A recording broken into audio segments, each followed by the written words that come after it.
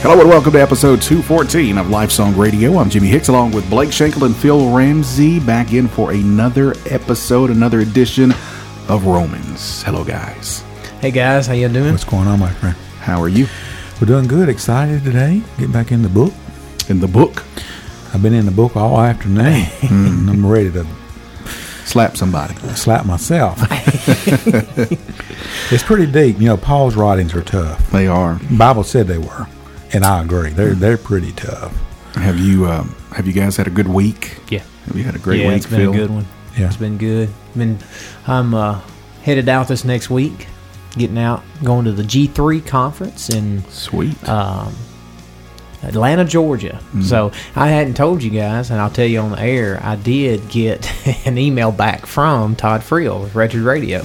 He said that if if I had time, I will make it a point to meet with you in about 10 minutes. So wow, so that's awesome. So cross your fingers, listeners, and you guys that next week I'm gonna take the recording stuff and probably even do a radio program from there, but also have Todd Friel join us with Wretched Radio. Yeah, Todd Friel, I like Todd Friel. He's pretty stout.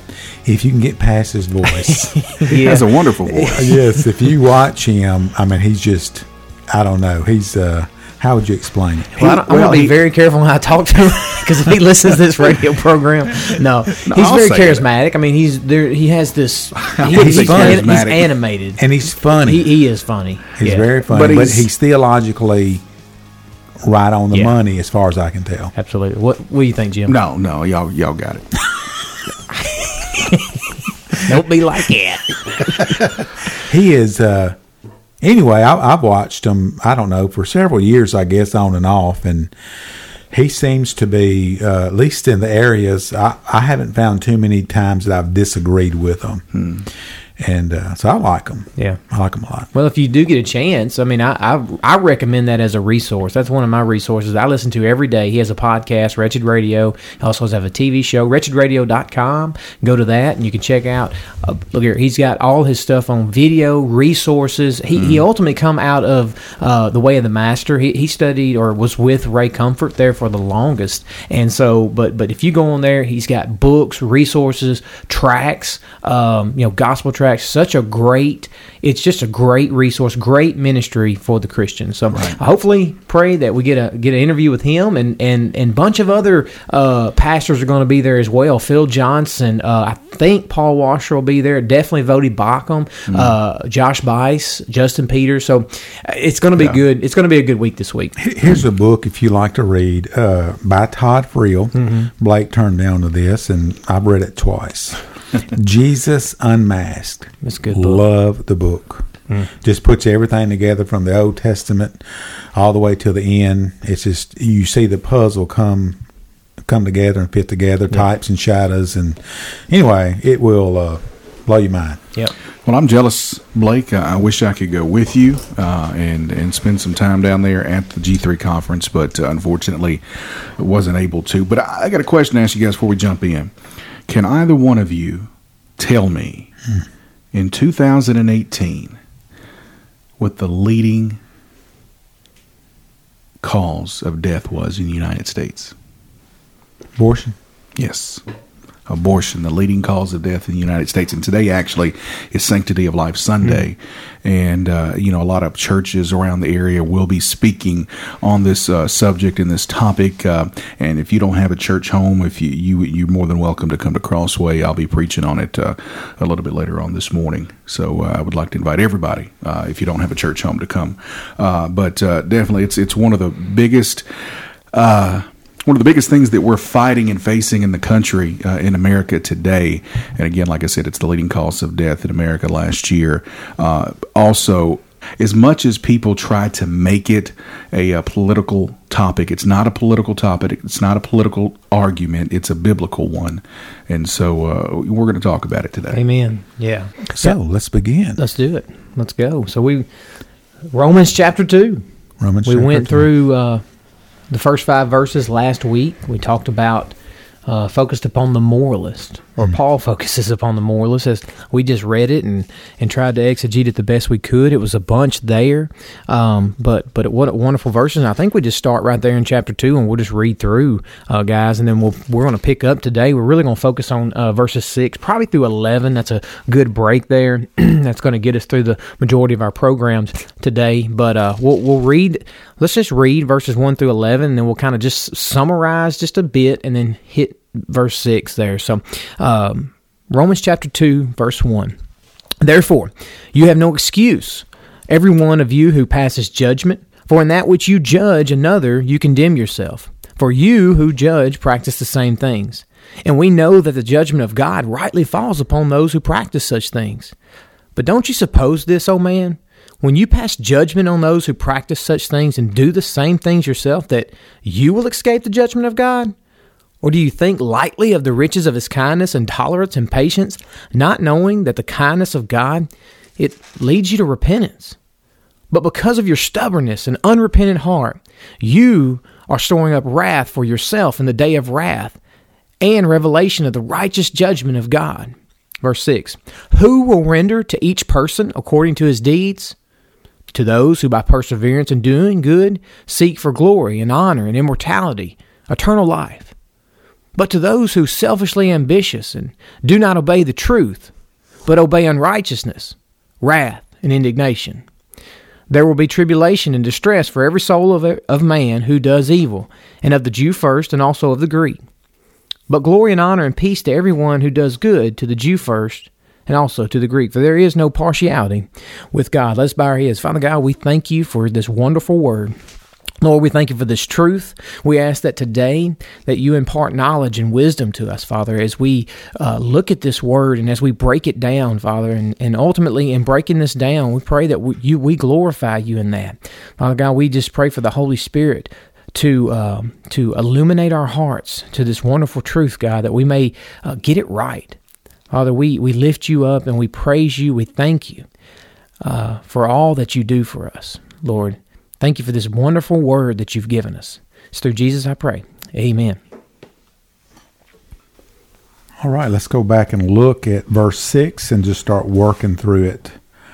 He will render to each one according to his works. So whether you are lost or saved, there is a judgment, and it's based on works. Notice I didn't say salvation. Right, and let me say that before we start, because it's a real common thing when you speak to people, and I've heard this a bunch. This has been given as an example to me a lot of times, speaking with people of other beliefs or maybe other denominational beliefs than what we believe. They would say that this is absolutely 100% evidence that Paul is speaking about salvation by works. And if you read this section, if you read it out of context, you can see that. Yeah. But if you keep it in context of his argument in the entire letter here, that you'll see that what he's saying, it's imperative that we keep in mind that's not what he's talking. He's not talking about how one is to get saved. What he's describing is how God judges mankind according to each person's deeds performed in the course of their life. He's not talking about salvation by works. He's not talking about salvation at all. Yeah, no, you're exactly right. And we're going to break this down because these verses here, these can be a little tricky. You're exactly right, Jimmy. They can be tricky if taken out of context, completely taken out of context. So what we're doing here is Paul's painting this picture. And remember, we're talking about the moralist here. We're talking about the self-righteous person is what Paul's doing. So we want to make sure that this is a person that we understand. This is a person who is outwardly moral.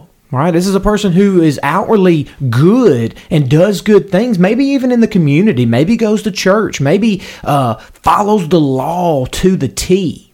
But what we know is that the inner heart, the thing that God looks at, that's the wretched portion of it. That's the one thing that's lost here. This is the self-righteous person here. And remember that context here as we go through this. And that connects that, you know, in chapter 1, we talked about all these different sins that people that suppress the knowledge Yeah. of God.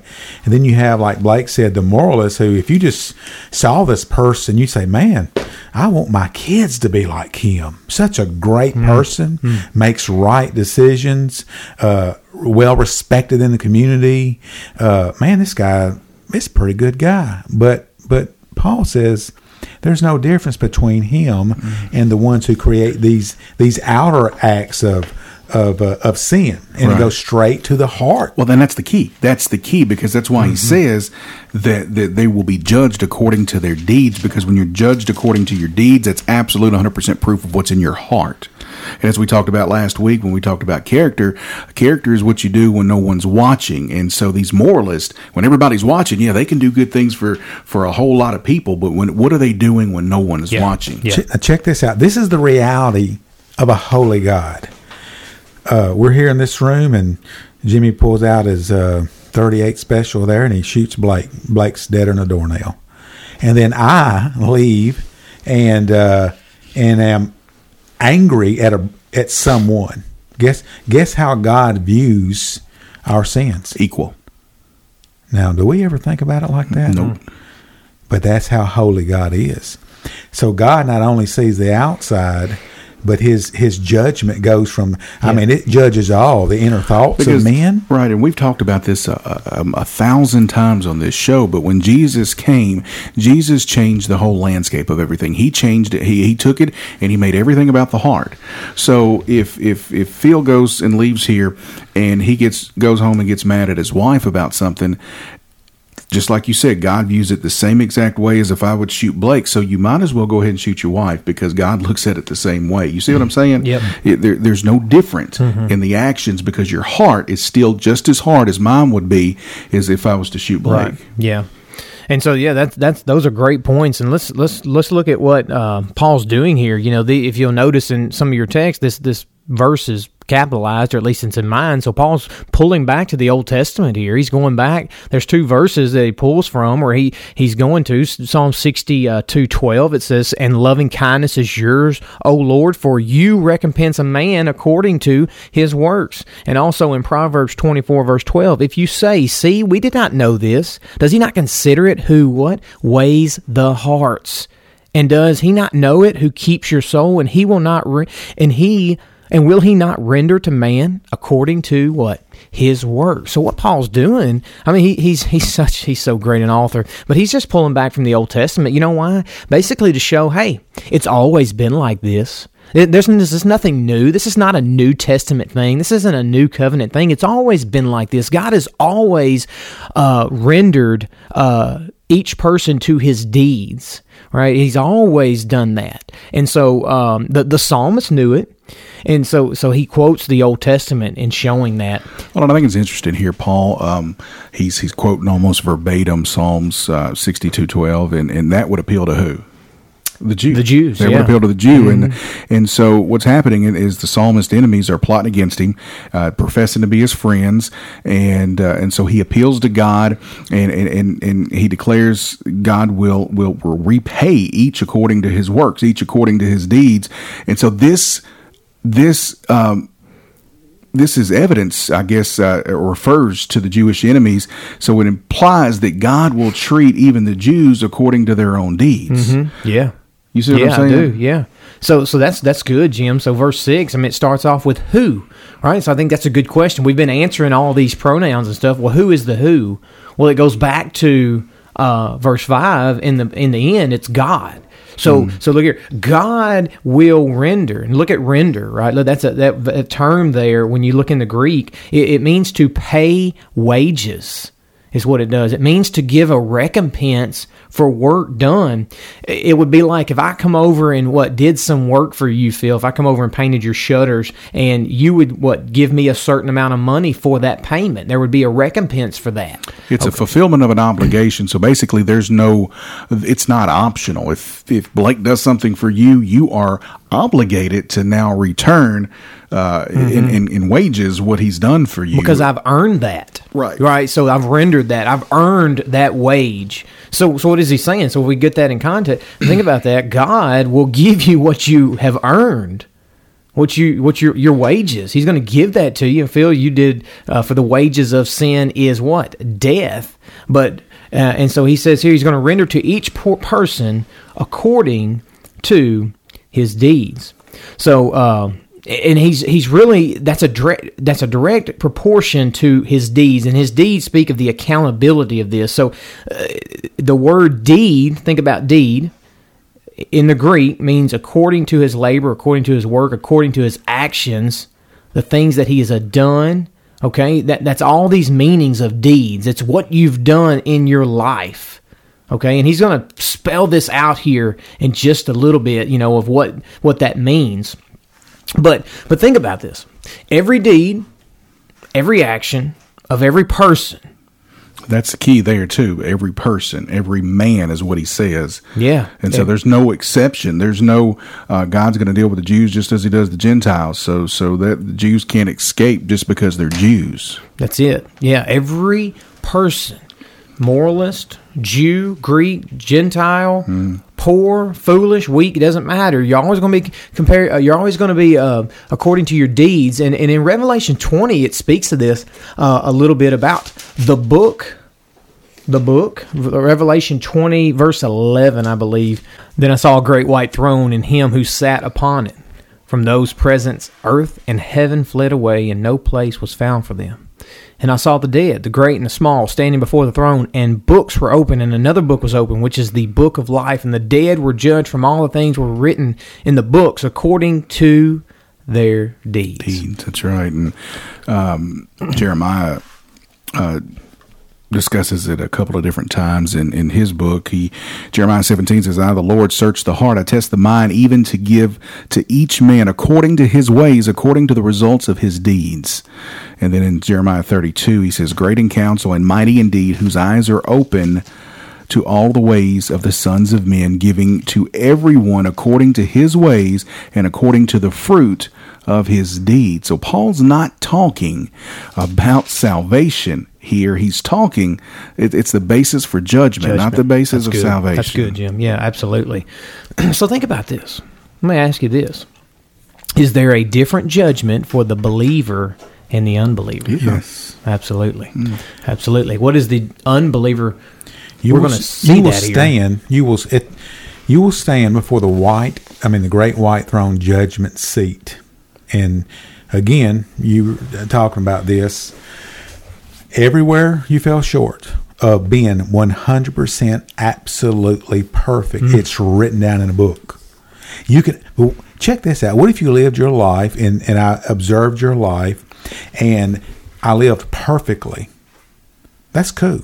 But what happened on the inside? It's written down.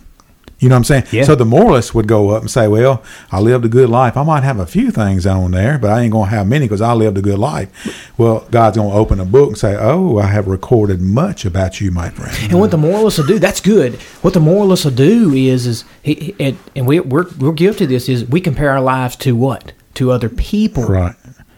But I did this, right. But I did that. He murdered someone, but I haven't ever murdered anyone. Yeah. I've never slept with another woman as I've, been married. It's not against man; it's against God. Yeah. You're being judged against His standard, His holiness. Yeah. And so he says, I'm going to write that in. I've wrote that. That's a good point, because we do that, don't we? Yeah, we First do. thing we do. When I got in trouble growing up, first thing I do, I'd point straight to my brother. But Ricky did this. I'm not as bad as he is.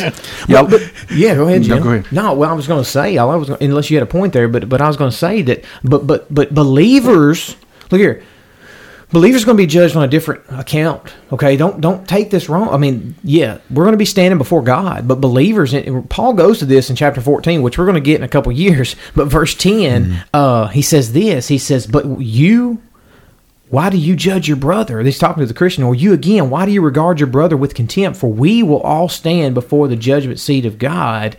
And so he's saying, look here, we're going to stand before the judgment seat of God. You was referring to believers here, and we too will stand before the Lord, and our lives and our ministry is going to be scrutinized. But here's what we will not stand before God for sin. No, that is awesome. Condemned. That's right. Let's kind of separate these two for just a second. Absolutely. Believers will appear before the judgment seat of Christ. Right, we will appear. It's after the rapture, before the millennium, and we can debate that too if we want. But and what we're going to do, what he's going to do, is determine the rewards for our deed. For our service. So he's going to judge us according to our deeds, right? But as believers, now unbelievers will stand before God in the great white throne of judgment, and it's after the 1,000-year reign, right? It's again, we can it's before the new heaven and the new earth, but we can again debate that if we want. You can guarantee it's coming, right? So all agree. We're going. But and it says, we've talked about according to deeds. So this is determine the degree of punishment for unbelievers.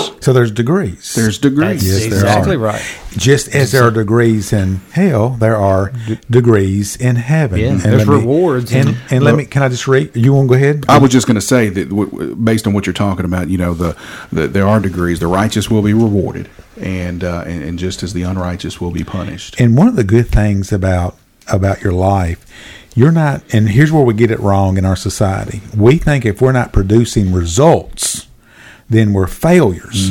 And so we deviate from God's blueprint of what he's called us to do. What are we? We're ambassadors with the message of reconciliation. So what if we go out and spread the gospel, this message that reconciles God and man, and nobody accepts it? Well, people will look at us and say, look, I don't want that cat as my pastor. He ain't got nobody get saved on his ministry. Failure, God right. says success. Yep.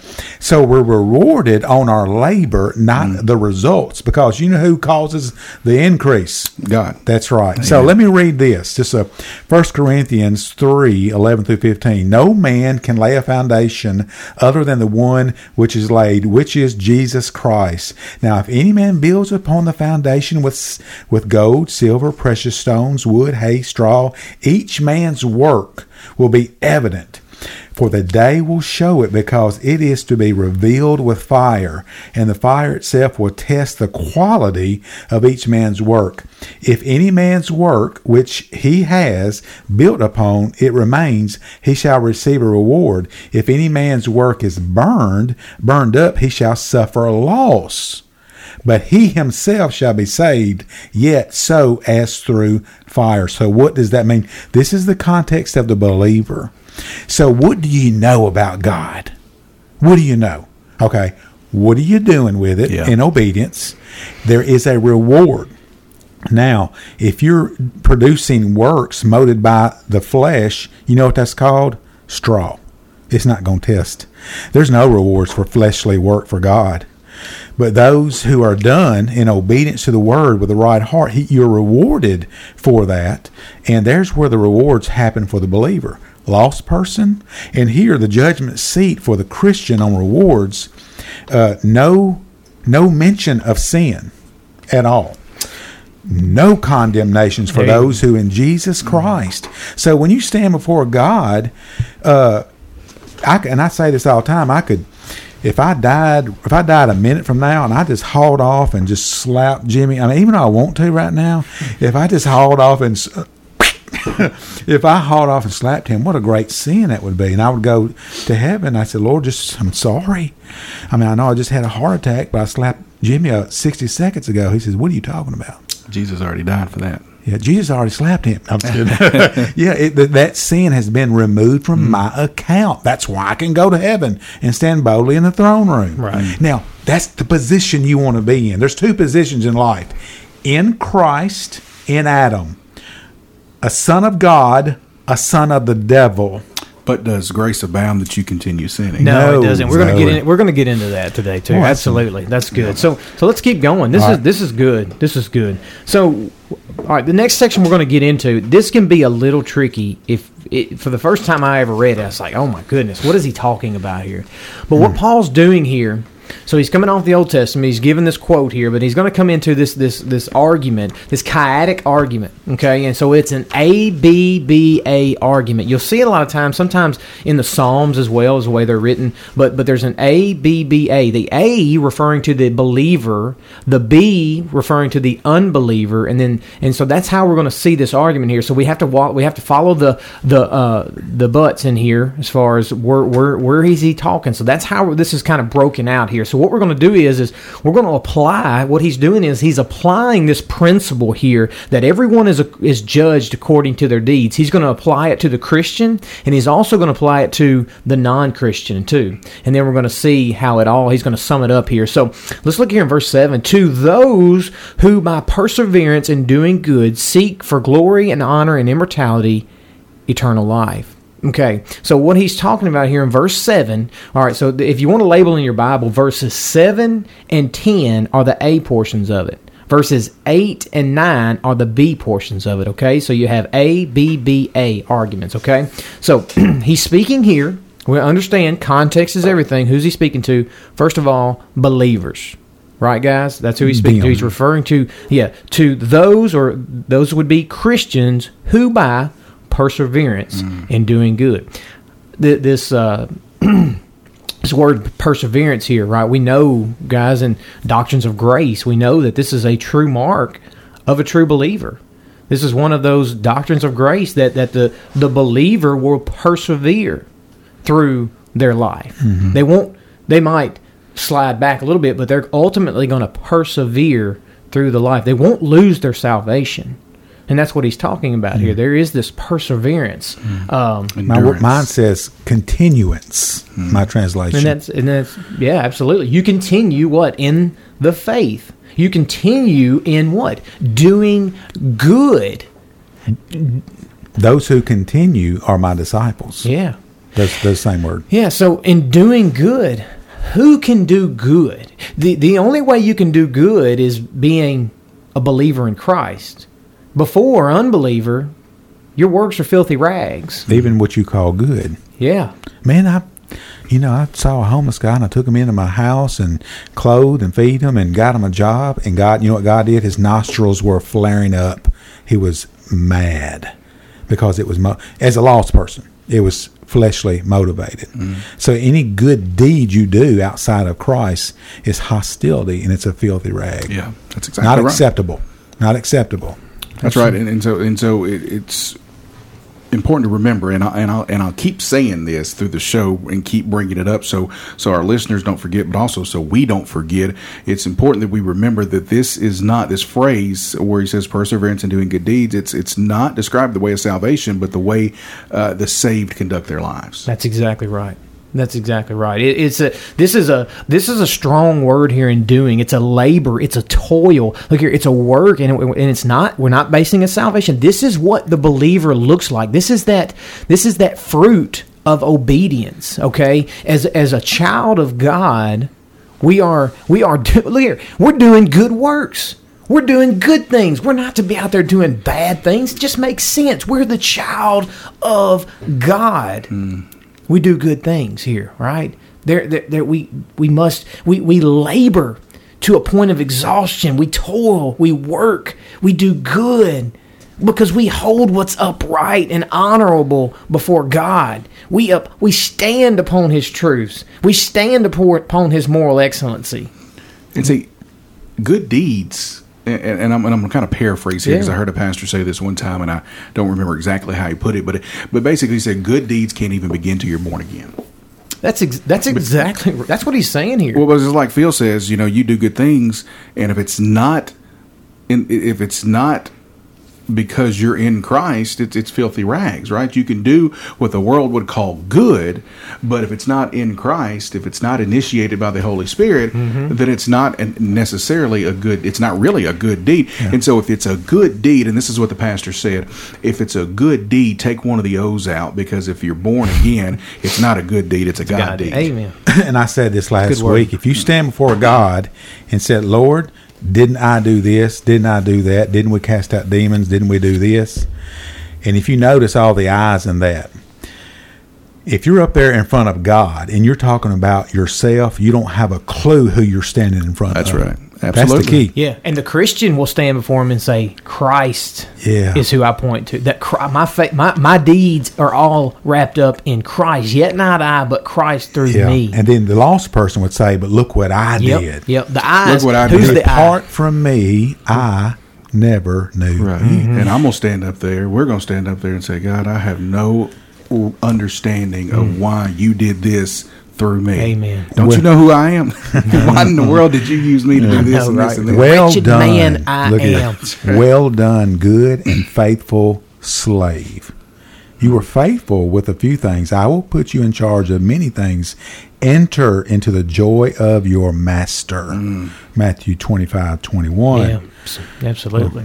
So true believers persevere throughout their ministry, persevere throughout the entirety of the Christian life. We constantly, look here, we're on a trajectory towards sanctification. We're on a look here, trajectory towards glorification. Yeah, that's the trajectory we're on. We're not going to reach it until we get to our eternal body, our state there. We will be saved.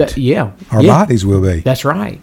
But look here, we're constantly doing good. We want to have a habitual conduct, right, which reveals who our master is. That's what we want. We want to reveal. That's the heart issue too. If we're trusting in Christ, Christ is our Savior, the Holy Spirit working through us, the heart is ultimately changed. And now look here what we're doing. So first of all, you're going to know them by their fruit. We can see that in other texts, but now we continue to look at this.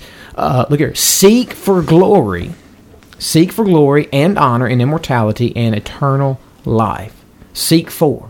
I think it's present tense. It is. Is it there? Okay. It is. And the funny thing about this word, not the funny thing, but the great thing about this word is if you say you're seeking something, you're seeking, my wife lost something we were looking for, we were seeking it or whatever, it doesn't necessarily give the big picture of what this word actually means here in this text. Seek, it means it gives attention. You're looking for something, but it's you're deliberately pursuing after something and giving priority to that.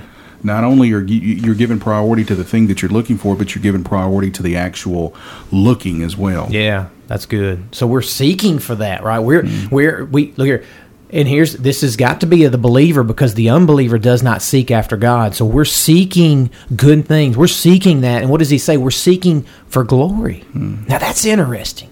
You say, well, Blake, we're not to seek for our own glory. It's all for God's glory. Well, okay. Well, that's interesting. That's a good argument. But look here. This is what the glory that we do seek. There is glory that we do seek, and ultimately it points to the final stage of our glorification in our eternal bodies. And Paul is going to speak to this. Right? We're going through condemnation, justification, sanctification, and ultimate glorification. But that's what the believer.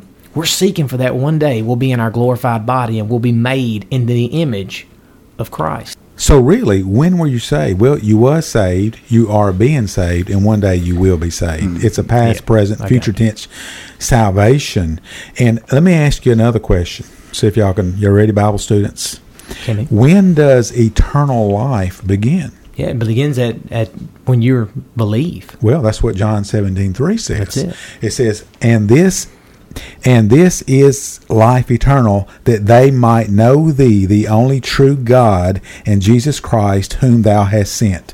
So eternal life happens the second you believe. Yeah. It never ends. Never ends. I think MacArthur says this is eternal life is something. Everybody is eternal. That's right? correct. Everybody lives for eternity. I need you to focus on that because I've come across a lot of people in the last year who are going to live it up and think when they die it's over. Yeah. Eat, drink, and be merry. This is all there is. And if I go to hell, if there is a hell, at least I'll be there with my friends. So there is eternal life talk about that a little bit. Yeah. The eternality that everybody, look, you will always exist. Yeah, so eternal life, it's a kind of life because everyone is going to live eternally. You die upon this earth, you're going to live in one or two places. You're going to live either in the glory of God or you're going to live in hell, but for all of eternity. It's eternal, but we're talking about a kind of life here. We're talking about when the believer comes to know God, comes to know Him, he's changed, right? And now the focus, it changes as well. So we're seeking ultimate glory, and that's our glorified body. We're seeking this right now to become what? More like Christ. This is our eternal life. This is what we're focused upon. We're seeking that one day we're going to be fully conformed into the image of Christ. outside of Christ, you're only seeking one thing. That's yourself. That's what you can do for yourself. But one day, you're going to be, if you're outside of Christ and you die, this is the serious thing about it. You're going to go to a place where the worms never die. The fire is fueled with God's wrath, His orge, His heated passions, which we're going to get into here in a second. His heated passions, it never ends. Ever. And that's, look here, that's eternal too. Look here, it says in Philippians 3, for our citizenship is in heaven. Did you know that, believer? Do we really understand what that's saying? What does that mean? If our citizenship is in heaven, what does that mean? This is not our home. So let me keep reading. Yeah, come on. For our citizenship is in heaven, from which we also eagerly wait for a Savior, the Lord Jesus Christ, who will transform the body. That's what Blake was talking about. Who will transform the body of our humble state into conformity with the body of His glory by the exertion of the power that He has even to subject. Let me read that again. By the exertion of the power that He has even to subject all things to Himself. There is a time coming. Mm-hmm. There is a time coming. Yeah. So he's saying here, persevere. We got to be. This is the believers. To those who persevere in doing good, seek for glory and honor. Again, honor feels. I touched on this a little bit. The honor. It's not for ourselves, but it's an honor that God's going to give to us on that last day when He says, "Well done, my good and faithful servant." And so He says, there's those who are seeking that, those who are seeking glory, and we're seeking honor in His name. And then look here, we're seeking immortality. And that's referring to resurrection, referring to the day when we will be raised in our resurrected body, in which we will live forever and ever and ever with God. And He says here, He finishes up, eternal life. That's what the saint, that's what the believer is persevering to. That's our goal. That's it. We're there. We're sealed in that. But ultimately, our hope is in Christ. Does that make sense? Yeah. Okay. Justification by faith alone. Here's the deal. That doesn't negate our works of righteousness in the believer's life. Scripture makes it clear that just as surely that we're saved by our faith, we're going to be judged by our works. So it's like this. What is religion? You have the imperative and the indicative. What does that mean? Religion says this: if you do this, then you will be this. So do this. Islam, do this. This is who you are. Every religion other than Christianity gets it backwards. Paul says, he puts the indicative before the imperative. You are this, now go do this. Yeah.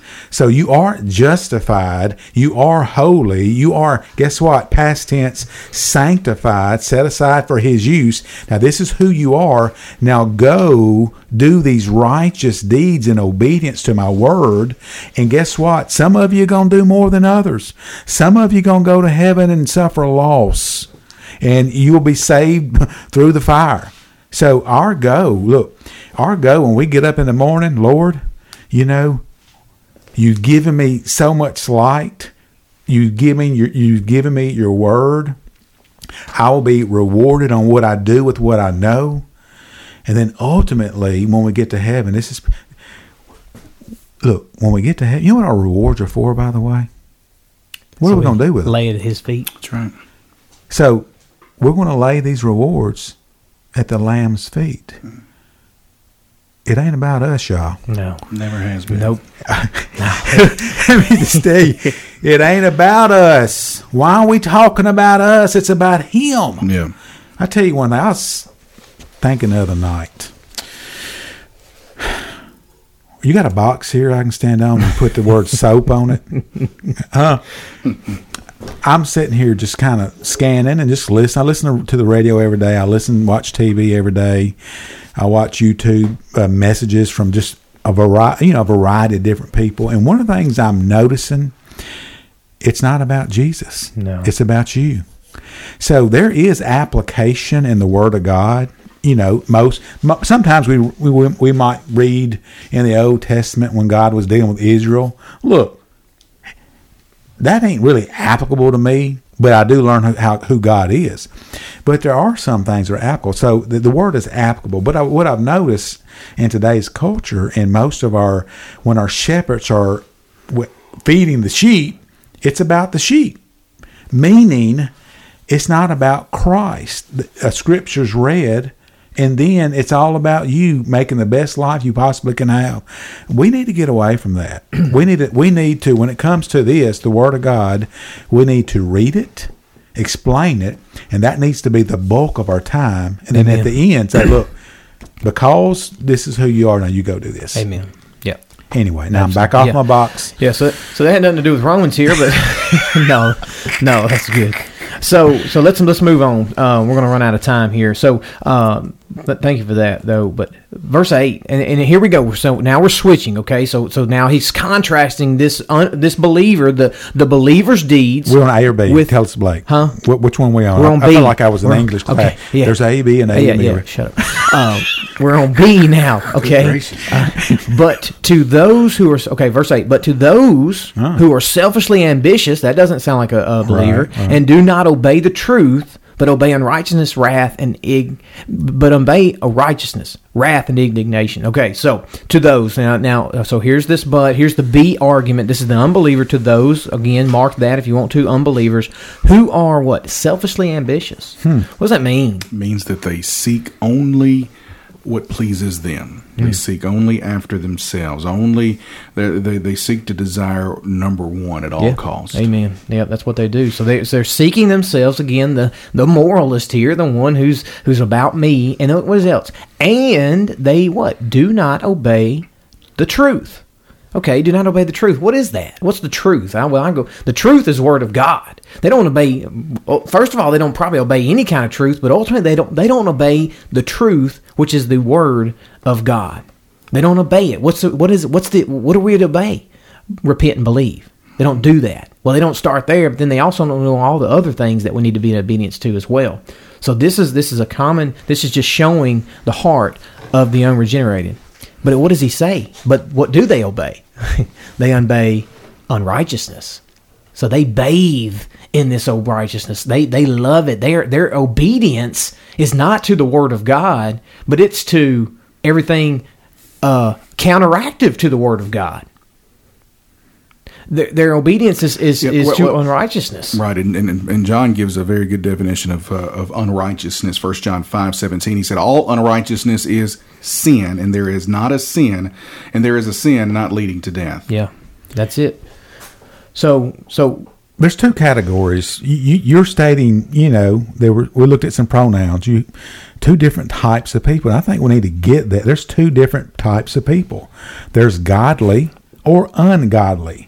There's righteous or unrighteous. Exactly. And the Bible says that no one can serve two masters, for either he will hate the one and love the other, or he will hold to the one and despise the other. Mm-hmm. So you fall into two categories. There's no in between.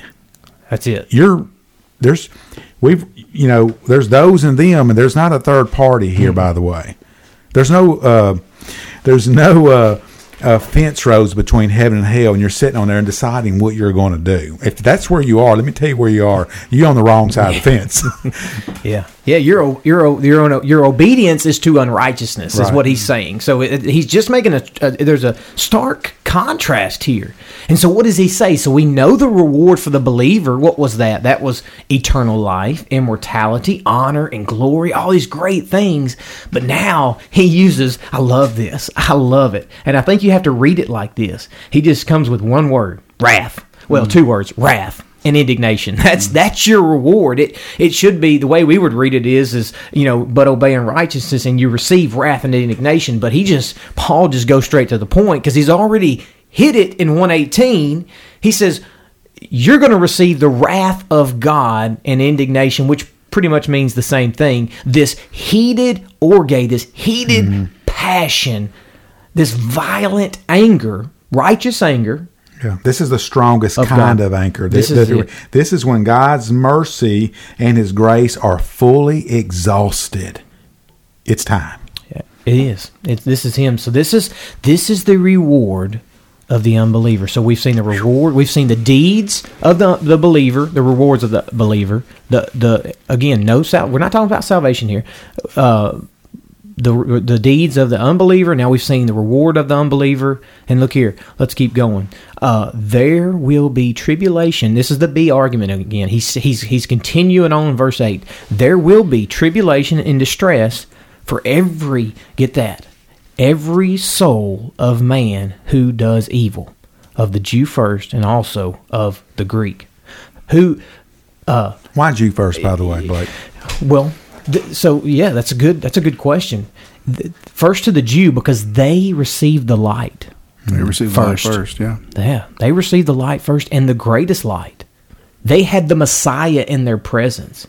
They had God in their presence, living amongst them, and they rejected it. Who was the new covenant made to, by the way? The new covenant was made to Israel. Oh, I would say most people would not, unless you've studied it. Well, it's in the Bible. It's very clear. But anyway, I didn't think about that a whole lot. I just assumed, it was everybody. But no, it was made to Israel. It was made to the Jew, then to the Gentile.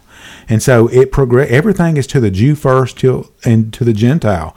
Judgment to the Jew first, then the Gentile. Condemnation to the Jew first. That's God's progression in how he works, because they received it first. And so they'll get the first judgment. Everything goes to them first. Yeah. And so so he's saying there's condemnation coming to the Jew who's received the natural light, or the greatest light, and has rejected it. That's what he's saying. Yeah. Wrath, indignation to the Jew first, but hey, Greek, but it's to you as well. But he ultimately says, look, it's to all who do evil. Do all who do evil. But then here's the but again, okay? We're coming back to the A argument. He's going to summarize what he did in 7. But look here, glory and honor and peace to everyone who does good. Okay, so he, again, like Jimmy's already clarified, this is not salvation to those who do good. The salvation has already been had. Okay, salvation is in Christ, and the only reason we do good is because of Christ. But look what we receive. We've already gone through glory and honor. But then he adds peace. We receive peace. There's no more struggles. There's no more sin struggle. The sin, it's been defeated. Peace happened upon the cross. Peace. Sin was defeated. We were crucified with Christ. No longer are we at war with the law. No longer are we at war with sin. Can I just jump back a little bit? Yeah. I'm sorry I jumped. I was looking at the word distress and kind of looking at the meaning of it. I have my biggest fear, in life, and I'm not going to say biggest fear in life, but one of my things that I can't stand is claustrophobia. I'm not lying. I am terrified of not being able to move. And I've said this before on the radio. I know I repeat myself a lot. But I'm not playing. If I had a wreck and was in a ditch and I couldn't move my body, and I knew that I would get help in an hour, I would think, well, I think I'm ready to go. Let's just go ahead and take me home, Lord. I can't handle it. So this word, distress, is a narrow place. It is a confinement. There's one thing that's almost bad as capital punishment, and that's being in, what do they call it? Solitary confinement. Where you're restricted. That's what hell's like, by the way. You're not going to be there with your friends. You're going to be alone. Terrible. It's going to be dark. You have a memory. You can remember. I think that's a part of hell too. All right. I'm sorry. That just kind of hit me there. Yeah. Now, as we look at the end of this, where are we at? Verse 11? Well, we're finishing up verse 10, and we're just about to get into verse 11. Okay, so verse 11, for there is no partiality with God. And if y'all have any more in verse 10? The only thing I had was real quick, and I'll let you go to 11. This is just one statement. We see these deeds coming in, and you say, I know within a certain circle, you say, well, that's all you go is deeds. It should be about grace. It should be about grace. It is about grace. Mm-hmm. But again, we serve a new master. And we're not on a Pharisee treadmill here. We're not talking about that. But your fruits show your root.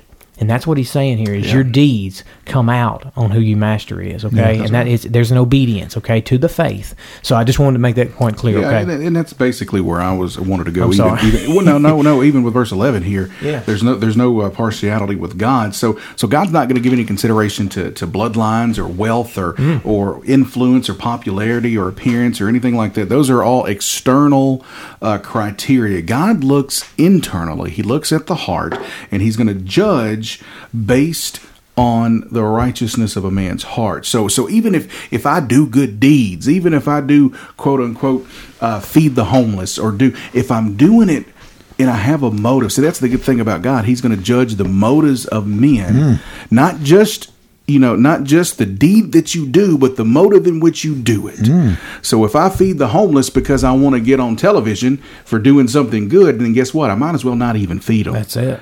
According to God, because I might be well liked in this world. I might be looked upon well by my peers and the people in this world. But God's going to say it's a filthy rag. It does nothing for me. Amen. So that's a good word. So yes, so there is no partiality with God. He just explains everything that we just said. He says ultimately, look here, believer, unbeliever, you're going to be judged. One or two, you're going to be judged. There's no partiality with God. It doesn't matter if you're Jew, Greek, like Jimmy said, poor, rich, good, bad, you're going to be judged. Unbeliever, beware. Beware today. The word has been read. The wrath of God is upon you. Cry out to him in repentance and faith. Believe upon him because you're going to be judged. Believer, we're going to be judged for our deeds. Yeah, and let me say this real quick. And I wanted to say this earlier, but I'm glad that I waited because you like you said, the wrath of God is upon the unbeliever. The wrath of God, and Spurgeon says this, the wrath of God doesn't end with death.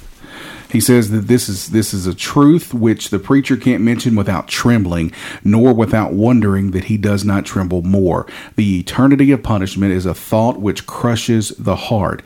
You have buried the man, but you have not buried his sins. His sins live and are immortal. They have gone before him to judgment, or they will follow after him to bear witness as to the evil of his heart and the rebellion of his life. The Lord God is slow to anger, but when he is once aroused to it, as he will be against those who finally reject his son, he will put forth all of his omnipotence to crush his enemies. We need big. In our churches every week across this world, there's a lot of people there. A big portion of those people are not in Christ. They're in the building, they're just not in Christ. So if I had, in my humble opinion, as just a person who loves God and loves his word, I would encourage pastors and teachers, and Jimmy, I really would, to focus, knowing that there is probably somebody there who doesn't know Christ. So we need to warn them about this wrath. And before you ever can get to the grace of God, you got to know, why do you need grace and why do you need a Savior, man? You're outside of Christ, and God is storing up wrath for you to be released on the day of judgment. Yeah. But he does provide a way out. He does, through a lamb, Jesus Christ, who came and lived the perfect life and did something that none of us could do. God says, look, you want to come to heaven, you be perfect. You love me, love your neighbor perfectly, and guess what? You don't need me. There's just a problem. Can't nobody do it except one. Yeah. And you can be covered by his blood. Amen. That's kind of graphic, but that's just the reality. You can be covered by the blood of Christ, and when you go to heaven, you can walk in boldly. Isn't that something? But if you ain't covered by the blood, you will be trembling. Yeah.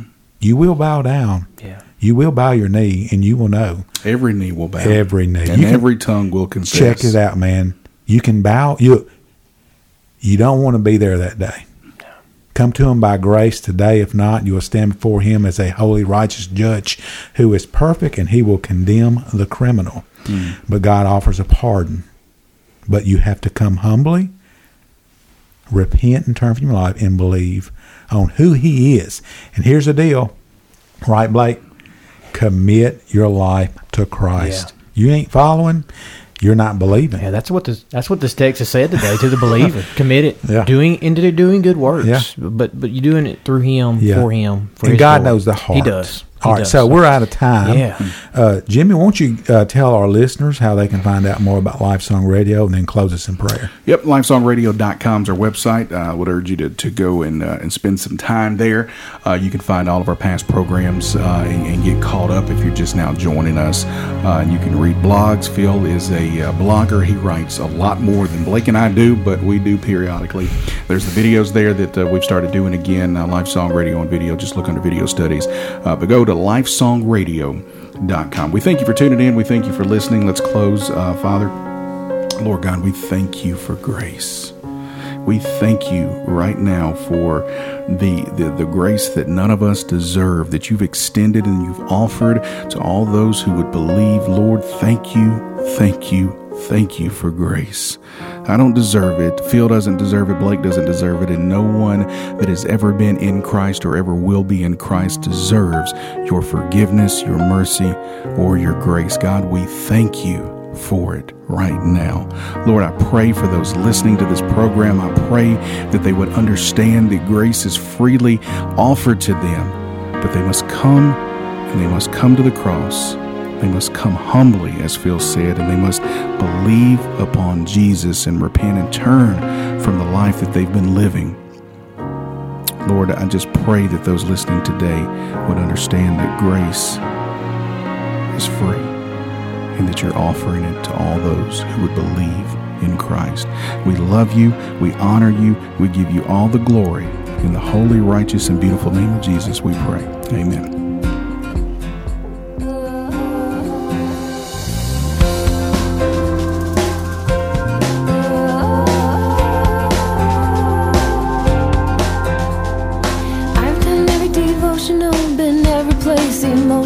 Try to hear a new word from God, and I think it's very odd that while I attempt to help myself, my Bible sits upon the shelf with every promise I could ever need. And the Word was, and the Word is, and the Word will be.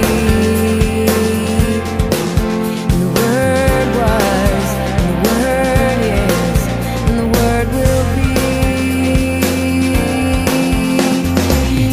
Getting fit for truth like they're buying a new tailored suit. Does it fit across the shoulders? Will it fade when it gets older? We throw ideas that aren't in style in the Salvation Army pile and search for something more to meet our needs. But the Word was, and the Word is, and the Word will be. And the Word was, and the Word is, and the Word will be.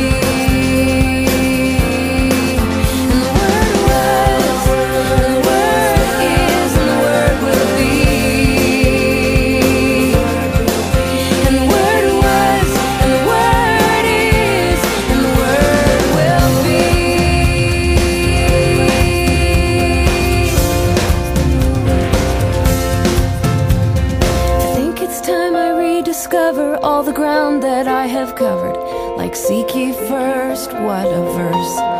We are pressed but not crushed, perplexed but don't despair. We are persecuted but not abandoned. We are no longer slaves, we are daughters and sons. And when we are weak, we are very strong.